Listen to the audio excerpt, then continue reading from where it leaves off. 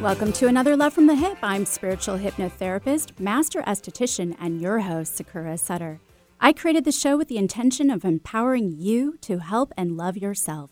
Aside from weekly skin tips, you will hear me spotlight extraordinary souls from around the world who are making a difference by helping people in their own way.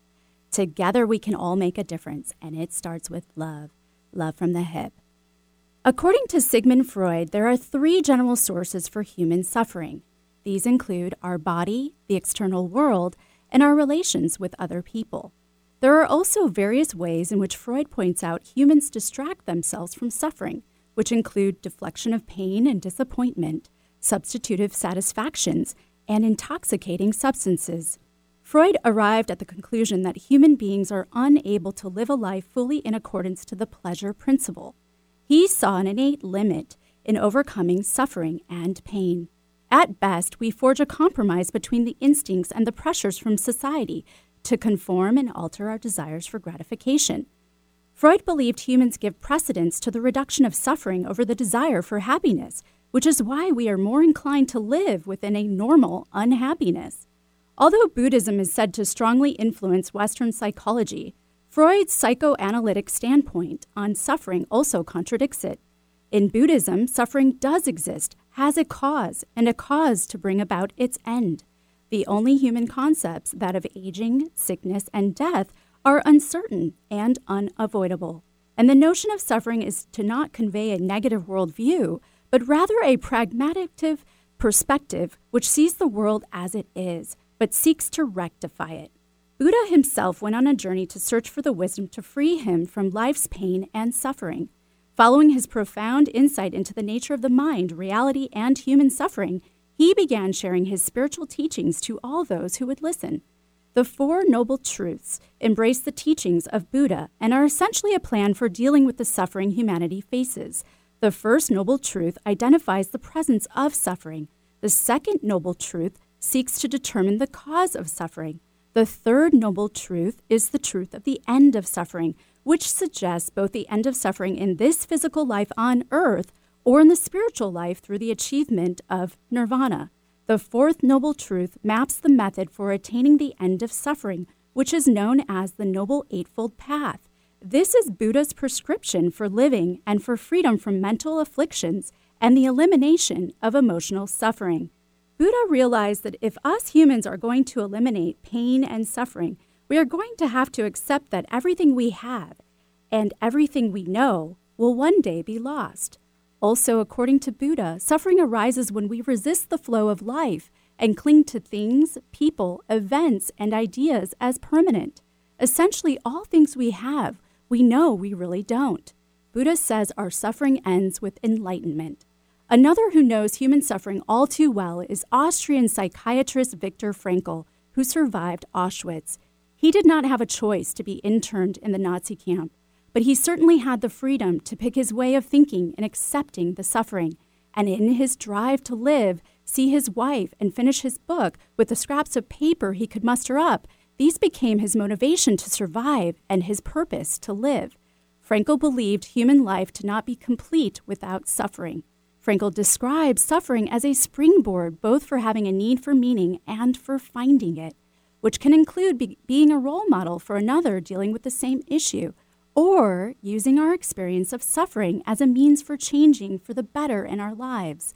Frankl even says man is ready to suffer on the condition that his suffering has meaning, and that if there is any meaning in life at all, there must surely be meaning in suffering as well. Frankl drew an analogy between suffering and the behavior of gas. If a certain quantity of gas is pumped into an empty chamber, it will fill the chamber completely and evenly, no matter how big the chamber. Thus, suffering completely fills the human soul and conscious mind, no matter whether the suffering is great or little. The nature of suffering can also be quite ambivalent, in that it can cause a degradation of one's personality, or it can further personality development. Either way, as Frankl points out, you still have a choice in which way that is going to go. We experienced a collective suffering in 2020. The pandemic did not discriminate and affected everyone in some way across the globe. We did not have a choice in it happening, but we were given the freedom to choose how we would respond and therefore suffer. Suffering can be seen as a signal, which alerts us to the fact that we are not being aware of what we really are, nor of our purpose here on this planet. We were given the choice to elevate out of the suffering and go within, or stay in the suffering, endure victimhood, and normalize the unhappiness. Unfortunately, or fortunately, human suffering will continue to exist as humans continue to need it. I hope for the day where humankind can transcend suffering while still existing in this physical world, bringing in enlightenment and awakening God's source spirit in each and every one of us here on earth. Today on Love from the Hip, it is a delight to have author, teacher, and inspirational speaker Forrest Rivers on my show. Forrest will share his wisdom from his new book, COVID-19 and Humanity's Spiritual Awakening. He will share the spiritual teachings which COVID has brought us amidst the despair. So stick around because you won't want to miss it. The passing of our loved ones always proves to be very challenging, but can be met with ease when working with someone who can hold space, compassion, and especially someone who works across the veil. Allow Sakura Sutter, multidimensional channeler and intuitive medium, to be your spiritual guide with the other side. No matter if you choose to communicate with your transitioned loved ones to help you with the grieving process, or connect with spiritual, galactic, and other light beings to explore and dive in more on your spiritual path, Sakura can assist you. Not only does Sakura channel insightful messages, but she also incorporates her metaphysical tools to help you move through blocks and unprocessed emotions and feelings, providing you with a closure, relief, and new mindset to move forward. So don't hesitate to take your first step towards healing, so you can start living your life once again. Remote sessions available. Contact Sakura at sakurasutter.com. That's SAKURASUTTER.com. Taking care of your body's largest organ can be difficult, but not for Astera Skincare Mist. This topical skin spray supports your skin's own natural healing defenses. Astera Skincare Mist is a light misting spray, free of parabens, alcohol, toxins, and fragrance. This all-natural topical skin spray will take the woe out of your skincare worries without clogging your pores.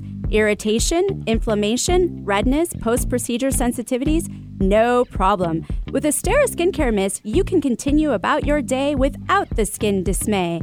Acne, rosacea, psoriasis, sunburns, rashes, and fungus?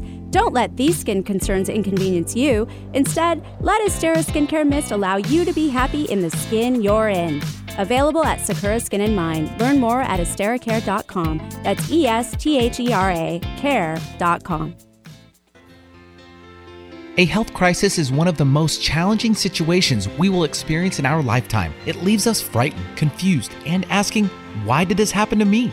Transformational coach Rory Reich experienced his healing crisis when the life he had so carefully constructed came crumbling down around him. The universe had offered him a challenge. He chose to accept it and to rediscover who he was before it was too late. In his book, Transform Yourself Through Disease, Rory shares his personal journey alongside 8 practical steps to help those who are stuck realize their self-impairing beliefs and discover ways of transforming them so they can reclaim their health and create the life of their dreams. Don't let your health crisis define you. Take the next step and transform yourself today.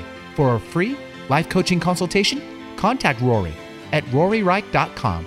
That's RORYREICH.com. Welcome back to Love from the Hip. I'm spiritual hypnotherapist, master esthetician, and your host, Sakura Sutter. And don't forget to follow me on Instagram and Facebook, and to subscribe and share my podcast, Love from the Hip. That's HYP, anywhere you can find podcasts. Today, I have the extreme pleasure of having author, teacher, and inspirational speaker, Forrest Rivers, on my show.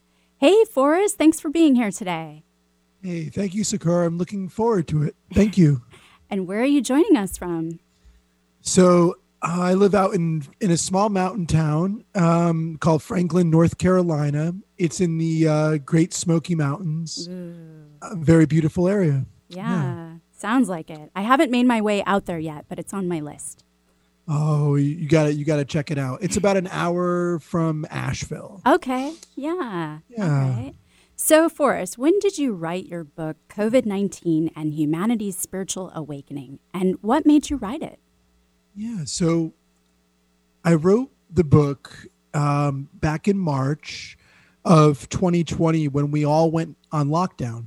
And it took me about 8 months to complete it. And I finished it in November. And what led me to write it was two things. One, when we all went on lockdown, the narrative surrounding COVID was overwhelmingly, but understandably negative, fearful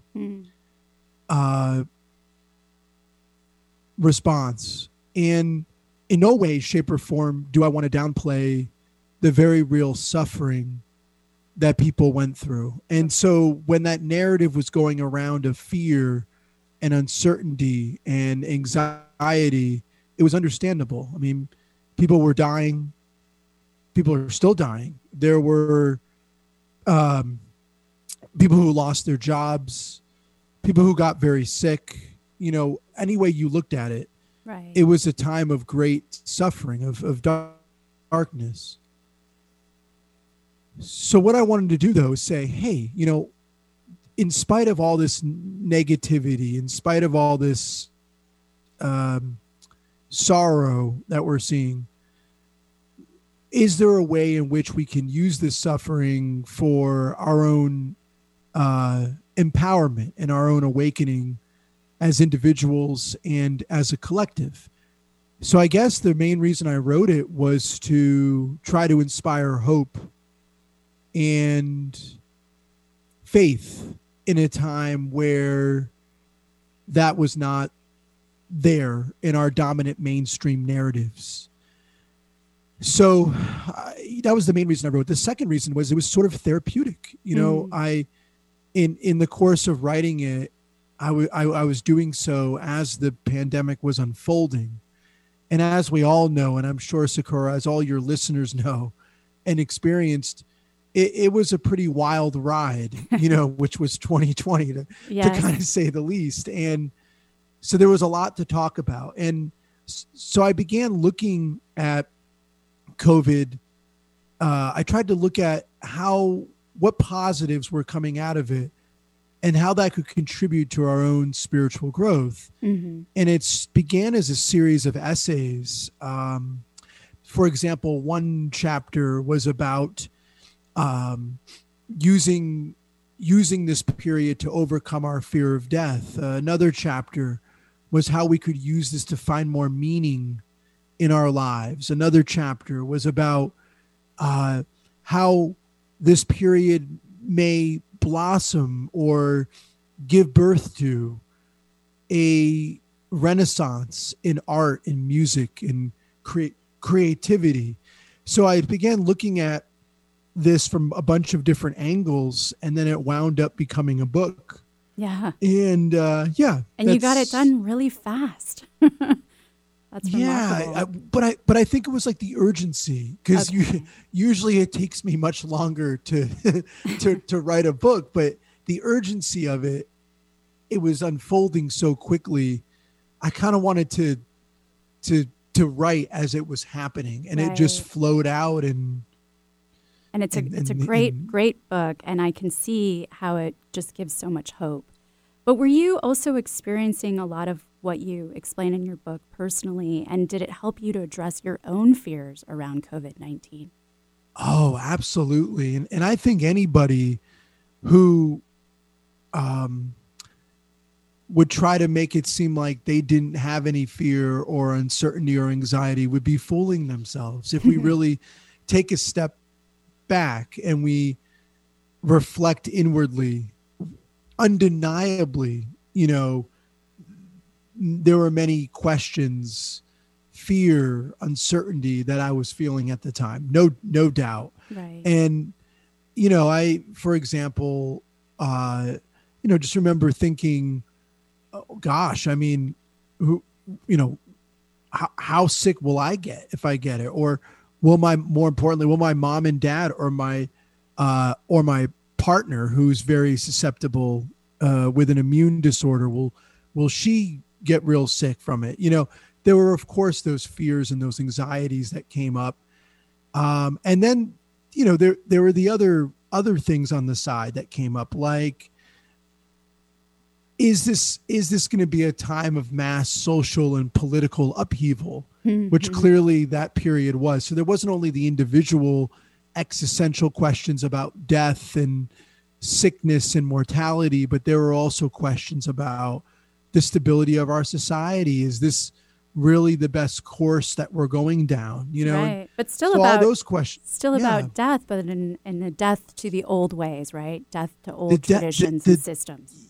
Yes, the death to the old ways. And in fact, you know, there's a beautiful metaphor in Hinduism where Shiva, right, the god Shiva, is seen as a destroyer, but it's not in a negative sense. It's like the destroyer of ignorance or the destroyer of old egotistical ways of clinging and moving towards a renewal of the spirit. Right. And in a lot of ways, I think this last year that we had was gave us the ability to be able to imagine new ways of being. Right. Absolutely. And we can't build from the same place we built the suffering, right? So, oh gosh, it's gotta no. be different. And in fact, Sakura, the whole idea of like, what is it? Returning to normal, that really doesn't make sense on like a consciousness plane. Right. You know, the entire cosmos is constantly moving. That's one of the laws. Actually, that's one of the things that quantum physics and spiritual mystics have found great convergence on, is that the entire world is in constant flux, is in constant movement. You beautifully pointed that out in the monologue before we started speaking, the idea of suffering. And if we try to hold on to things and expect them to be the same way, the same exact current, we're setting ourselves up for great suffering. Right. But I mean, and also I think, having survived a pandemic, I mean, we can't go back to the person we were before that. Oh gosh, no. I think we've all been changed. I think we've all been changed. In some way. Right. In some way, even if we're not outwardly conscious about it, even if we don't acknowledge that that we have changed within ourselves, that change has happened. It could be more subtle changes, or it could be really, truly more transformative. Absolutely. And so let's get into, in what ways was COVID-19 a spiritual awakening? Yeah. So for one, you know, one of the hallmarks of the spiritual path is the search for some sort of deeper meaning or purpose, seeing that we're more than just cosmic accidents, if you will, or like some kind of fluke, right? That actually we're beings here taking form in these bodies, which are finite, meaning they'll end, but the soul is deathless. That which incarnates into the body is deathless.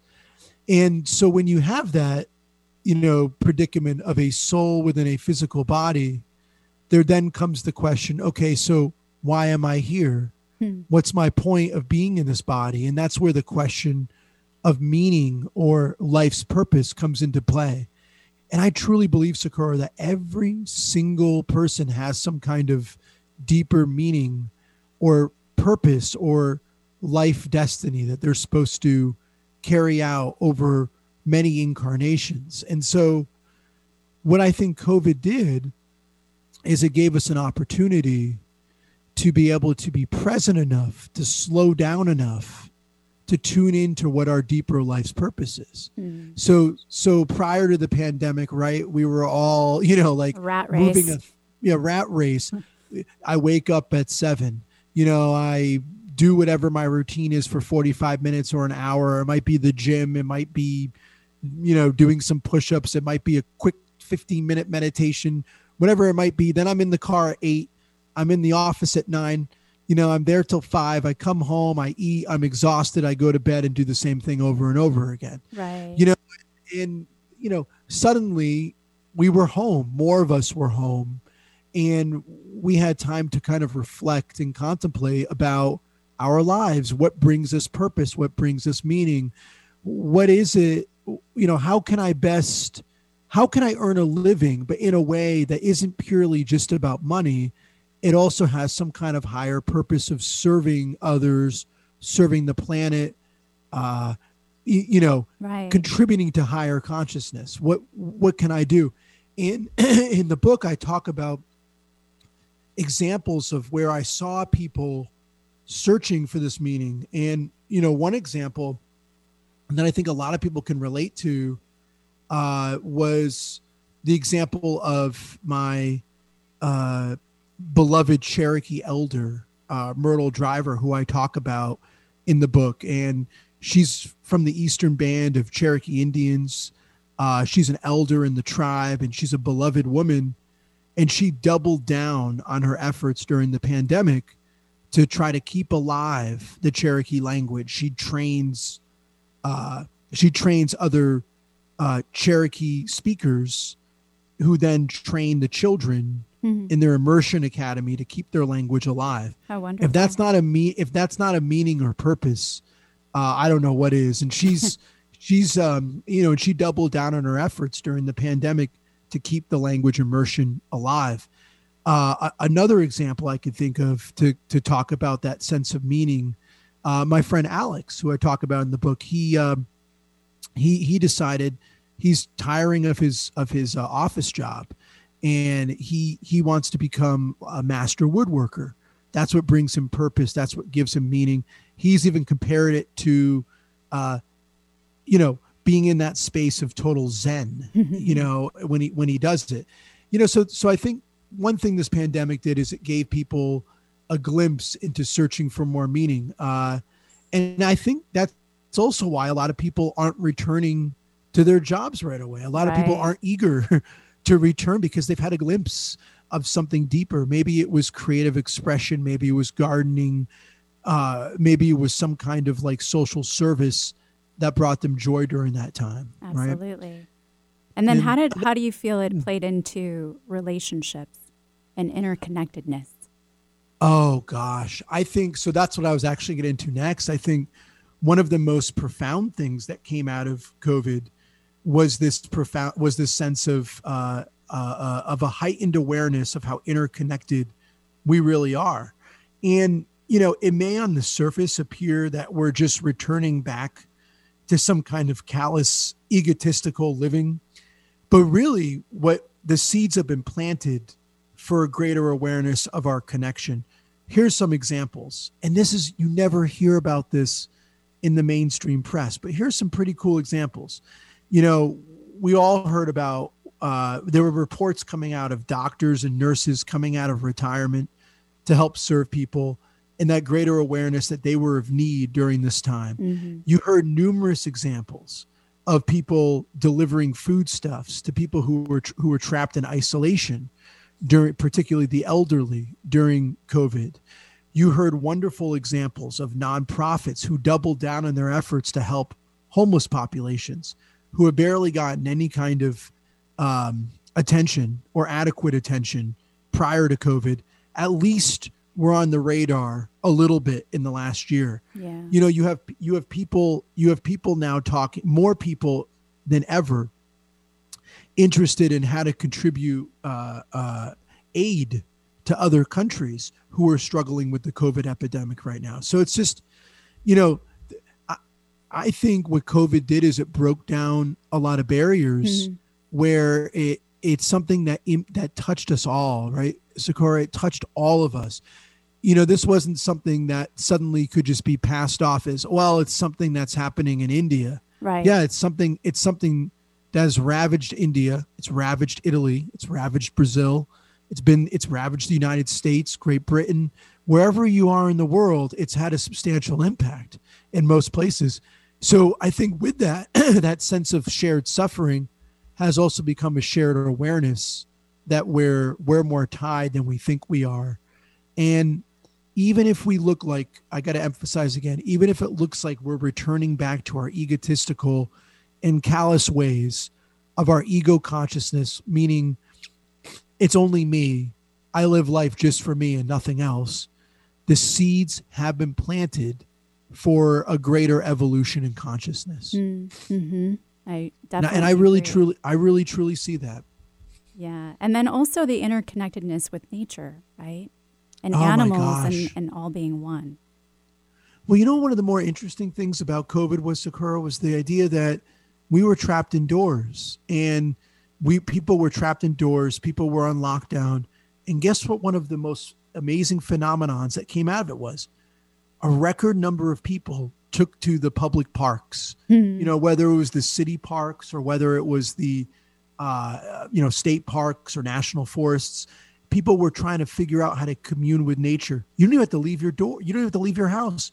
There was a really interesting piece I had read. I can't remember the source, but it was talking about how more people in the last year than in years prior started a garden, right?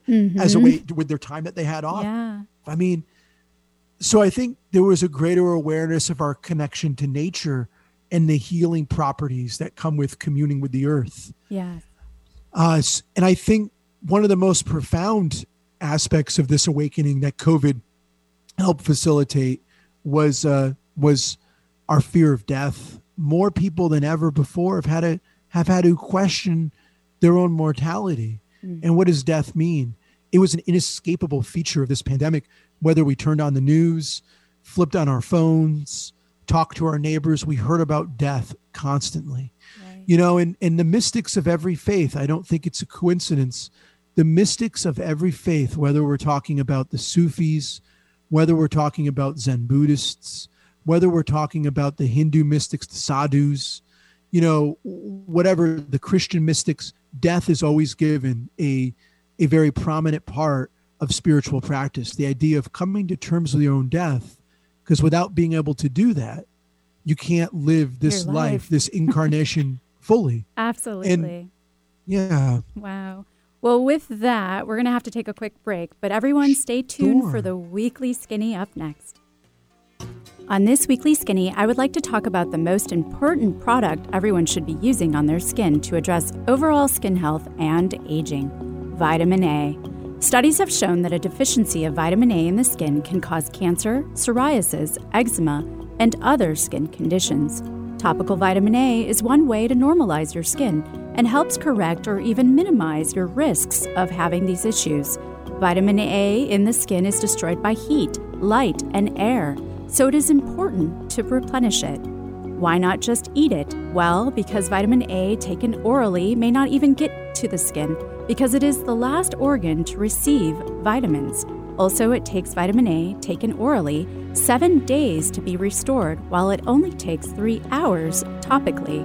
Vitamin A is often compared to a hormone and is a huge potentiator of stem cells, and we want these stem cells. As it turns out, everyone should be using vitamin A topically, including children, because 80% of your sun damage is done by the age of 18. It takes 10 to 20 years for sun damage to surface.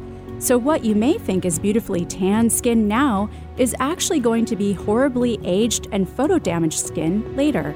Did I mention? Vitamin A addresses all the things we hate about aging: wrinkles, including those crow's feet, pigmentation or sunspots, redness, acne, dryness, pore size, and skin laxity. It is a powerful miracle antioxidant which lessens your chances of your skin looking crappy or crepey when applied daily.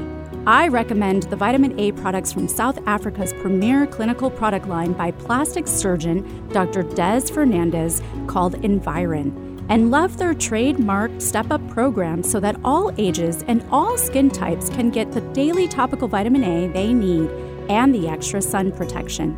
Also, if you have had a history of skin cancer, then you should definitely start using topical vitamin A daily because it means you are severely deficient. If you are unsure which vitamin A product might be right for you, contact me at sakuraskinandmind.com so that I may assist you. Your skin is your body's largest organ. Care for it properly, starting with your face. Sakura Skin & Mind offers several clinical facial treatments to help stimulate collagen production, eliminate toxins, boost circulation, and deeply cleanse. See a new you in your mirror. Clinical facials range from $90 and up. Do your face a favor. Sakura Skin & Mind, erasing wrinkles one clinical facial at a time. Learn more, sakuraskinandmind.com. SAKURA skinandmind.com. To Love from the Hip, I'm spiritual hypnotherapist, master esthetician, and your host, Sakura Sutter. Today I have the pleasure of having author, teacher, and inspirational speaker Forrest Rivers on my show. So Forrest, you touch on this in your book, but why do you think there was so much duality and also continues to be due to COVID? Oh gosh, that's a great question. You know, I've been on a little like radio podcast tour and no one has asked me that question. Why is there so much, it's a wonderful question. Why is there so much duality, especially surrounding COVID? Oh my gosh. Well, I guess the simple answer to that is the powers that be thrive off of division. The more that they can keep us divided, and by powers that be, I mean our politicians, I'm referring to our politicians and the media elites, not you, Sakura, where you're doing is fantastic. Independent media, these uplifting channels or media. I mean the mainstream media, the CNNs of the world, the Fox Newses of the world. That stuff, you know, they thrive off of division because it sells. It sells lots of money. So I think we take our cues from that propaganda. And I think, you know, to answer that question simply, a lot of the duality has been pushed by sensationalized mainstream media reporting. Yeah. Now, the deeper question, though, is the deeper answer, is a more philosophical one. And that is that in American society, you could say more in Western society, we tend to have more black and white thinking. And again, I don't mean black and white in terms of race, you know, right. I mean black and white, like thinking like it's this or that. You're for something or you're against something. You're in favor of masks or you're against masks. You're in favor of the vaccine or you're against the vaccine. COVID was, the most fearful thing that's ever hit humanity, or COVID didn't exist at all. You know, it's, think about the extremes that we've been in. There's this way that we think in the West here that is very dualistic. We get trapped in very dualistic thinking. This or that, black or white, blah, blah, blah, blah. When the truth is that all seeming polarities actually unfold upon each other in the end. Mm-hmm. And it's interesting that many of the Eastern religions emphasize that fact that non-duality, beyond duality, the idea that it's not that simple. Good becomes bad, bad becomes good. You can't really know winter and you can't really appreciate winter unless you appreciate summer. You can't really ascend into the depths of joy without knowing what sorrow was and working through that sorrow. You know, the idea that all the dualities unfold upon each other in the end and actually are interrelated. And you can't know one without the other. But in the West, we like to cling to this dualistic notions that end up producing more extreme views. Does that make sense? And more division, right? And more division. Absolutely. Mm-hmm. Absolutely. I mean, look at the way that we talk about, I don't want to delve too deep into this, but look at just the way that our politics unfolded in the last year. Oh my gosh. right? Oh my gosh. And look at the way that we talked about the very serious, admittedly serious issues regarding race. Mm-hmm. That was even filled with great division, because we have a tendency to delve into dualistic thinking. And I think when you're able to move beyond duality, you're able to find a point of balance. You're able to see that both extremes fold in each other in the end, it's kind of like the yin and the yang, that beautiful, beautiful symbol in ancient Chinese thought that, has been a heavy influence in Taoist thinking. Mm-hmm. And that you need the dark with the light. Yeah. So it feels a little bit like you had mentioned this earlier, that we're already reverting back, right? And forgetting. So what will it take for humankind to not have to suffer to evolve? Oh, man, what a wonderful question. Thanks. So one way, I think, well, first of all, let me say this. I think suffering will always be an aspect of the human condition. I don't really see a time where suffering is just suddenly gone. I think suffering can have a serious purpose, and suffering can be bared if it has meaning and if we can find the meaning. So I guess the first thing I'd say is I'm not sure if suffering itself will ever go away. I think it's a fact of life, but certainly there's a difference between suffering in a general human condition sense and self-inflicted suffering. How about that? Mm-hmm. And I think the suffering that humanity goes through a lot of unnecessary or self-inflicted suffering. A wonderful example of that on a collective level is something like climate change. This didn't need to have to happen. We didn't have to, burn fossil fuels, needlessly and then damage our environment. We don't, so I think to answer your question, how can we mitigate the worst aspects of suffering, which is the more self-inflicted kind? Mm-hmm. Well, the answer to that, I think, Sakura, is that we have to find more balance in our lives. And the way that we do that is we have to become more mindful beings.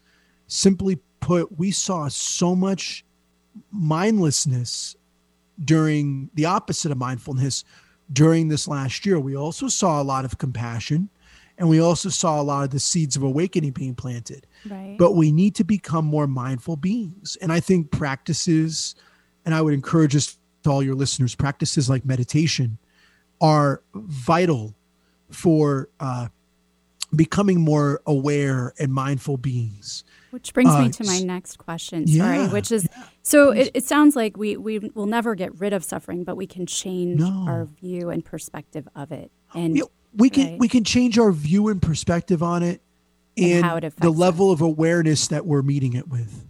Right. And so with that, and even you had alluded to this in your book about Saint Baba and believing, being in service to others and finding purpose in that way is enlightenment, a path to enlightenment itself. And that even Buddha says there's no suffering with enlightenment.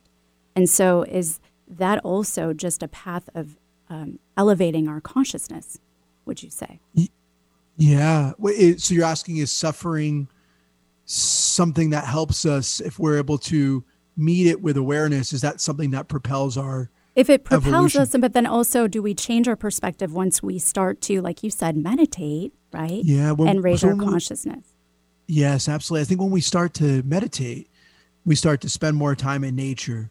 We start to quiet our minds more and open our hearts, which is what meditation practice ideally does. Yeah. Once we can do that, then when moments of suffering come, we completely adjust our perspective of it. It doesn't mean it's any less painful. It doesn't mean the events that we face are easy by any means. It just means that we're able to adjust our perspective to see that suffering as something that will make us a little bit more wiser, a little bit more compassionate, and push us along the path of awakening.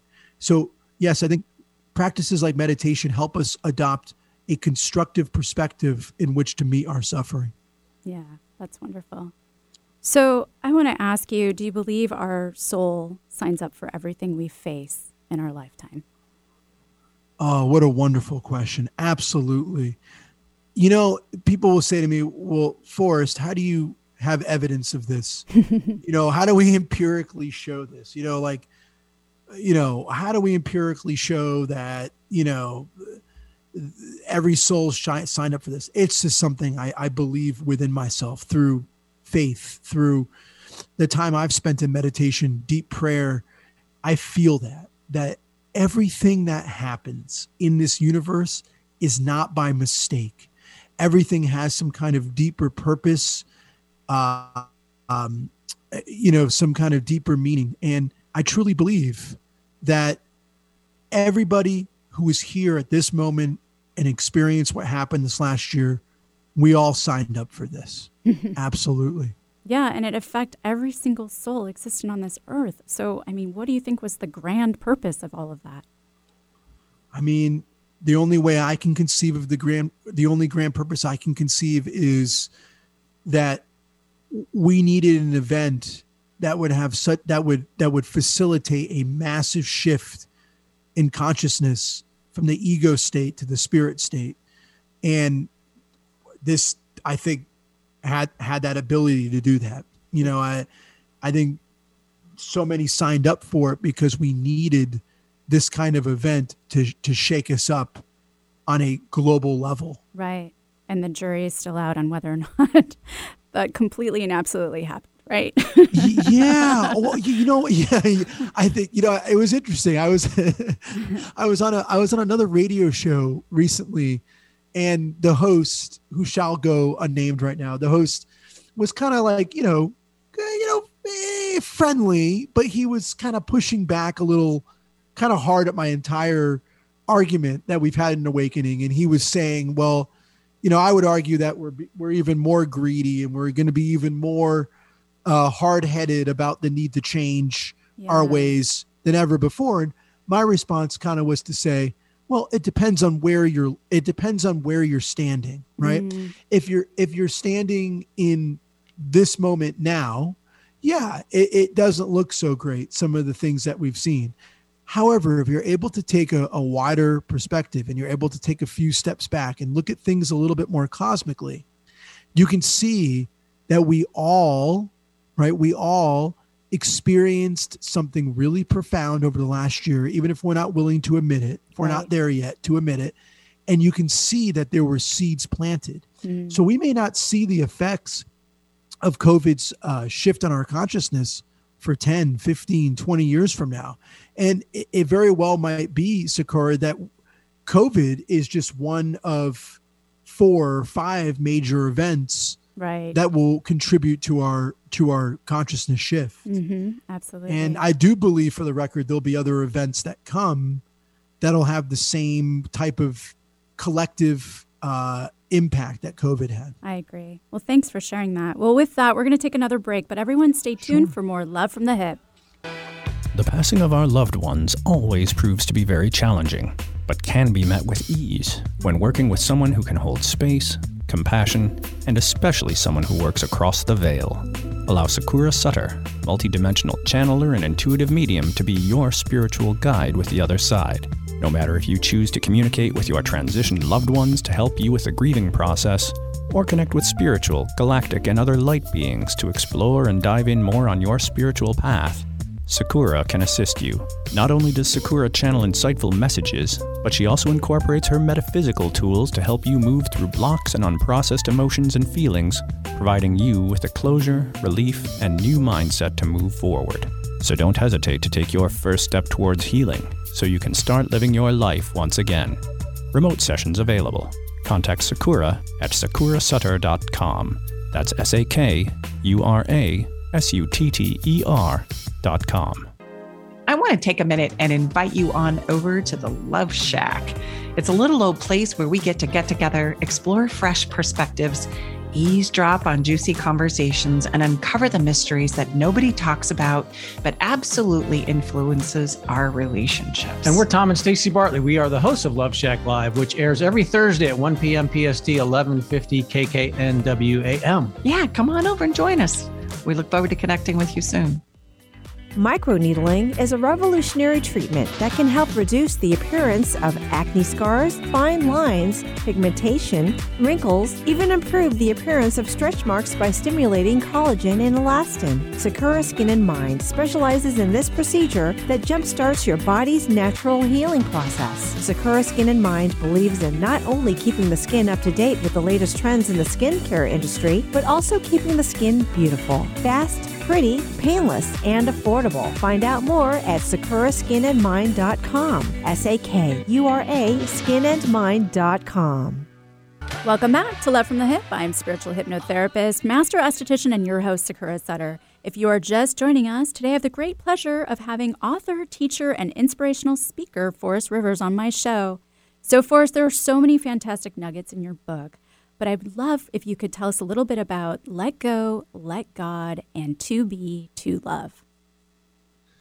Absolutely. So I think one of the biggest lessons that we got from COVID was this idea that we need to learn to let go and learn to have faith in God, the one, the Tao, Brahman, whatever term you're comfortable using to explain that underlying transcendent reality that is within us, and that we're all part of. And, the fact that COVID taught us a lot about the need to surrender.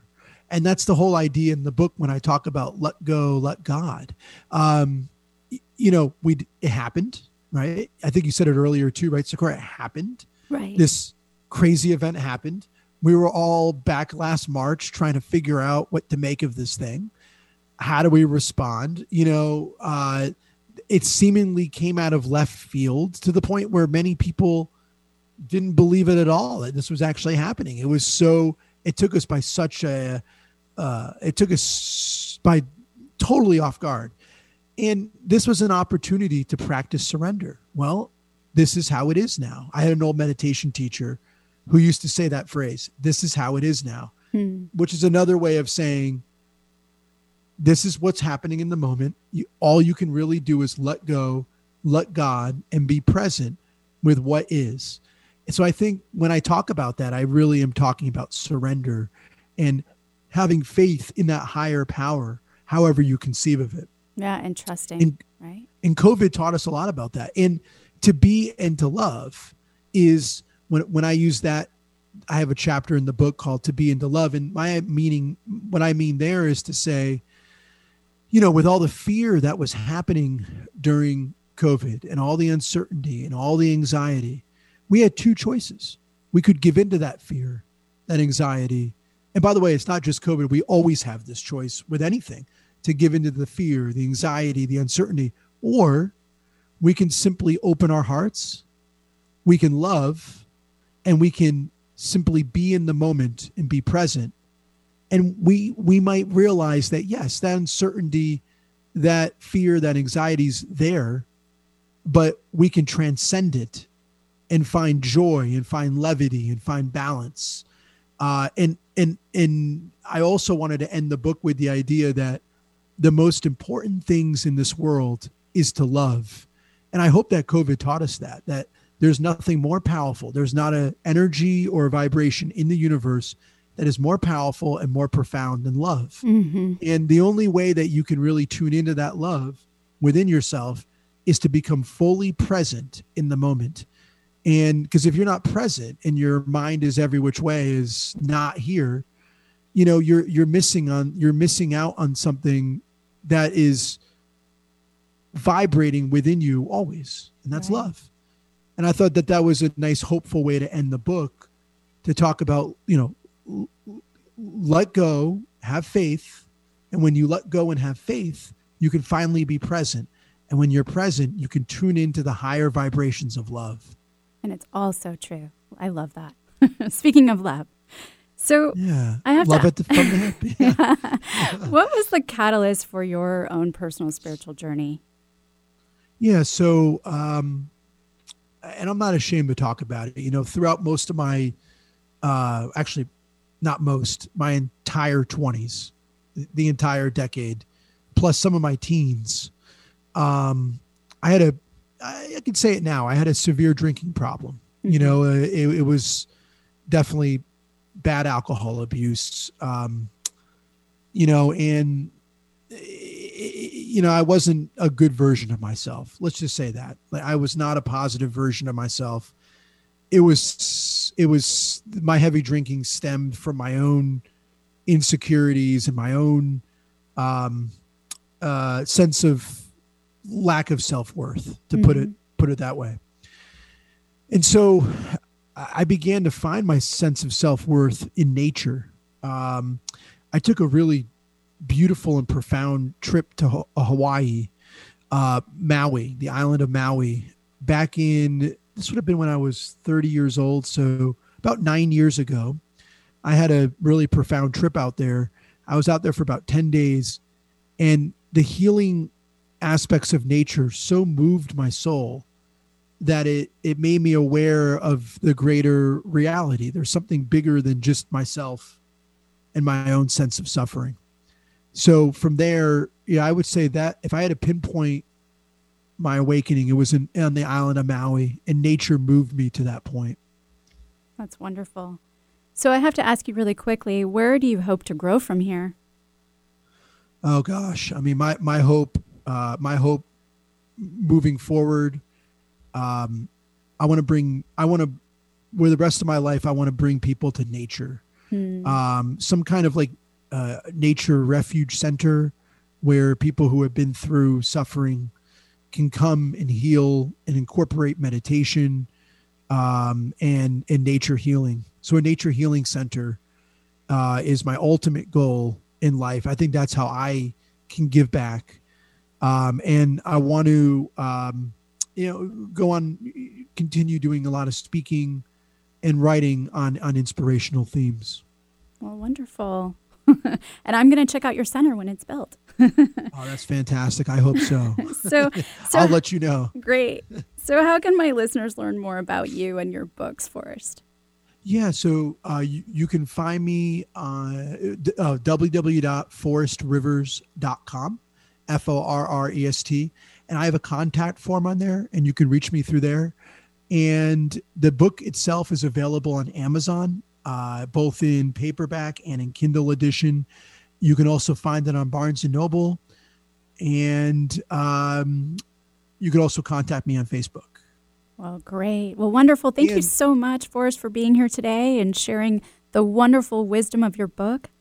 Oh, absolutely. I was just going to say real quick, too, I will have a YouTube channel up and running in the next couple of weeks, too, called One Soul Evolution as well. Awesome.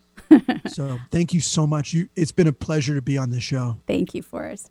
And thank you to Eric, my amazing producer, you, the listener, KKNW, KBKW, and Cape Town Zone Radio. You can find me at SakuraSutter.com. Really love the show. Don't be shy. Drop me a line at Sakura@LoveFromTheHip.com. And tune in next Wednesday for another episode of Love from the Hip presents Go Beyond the Veil. Stay kind out there. Stay true to you. And don't forget, make self-love contagious. Go ahead. I dare ya.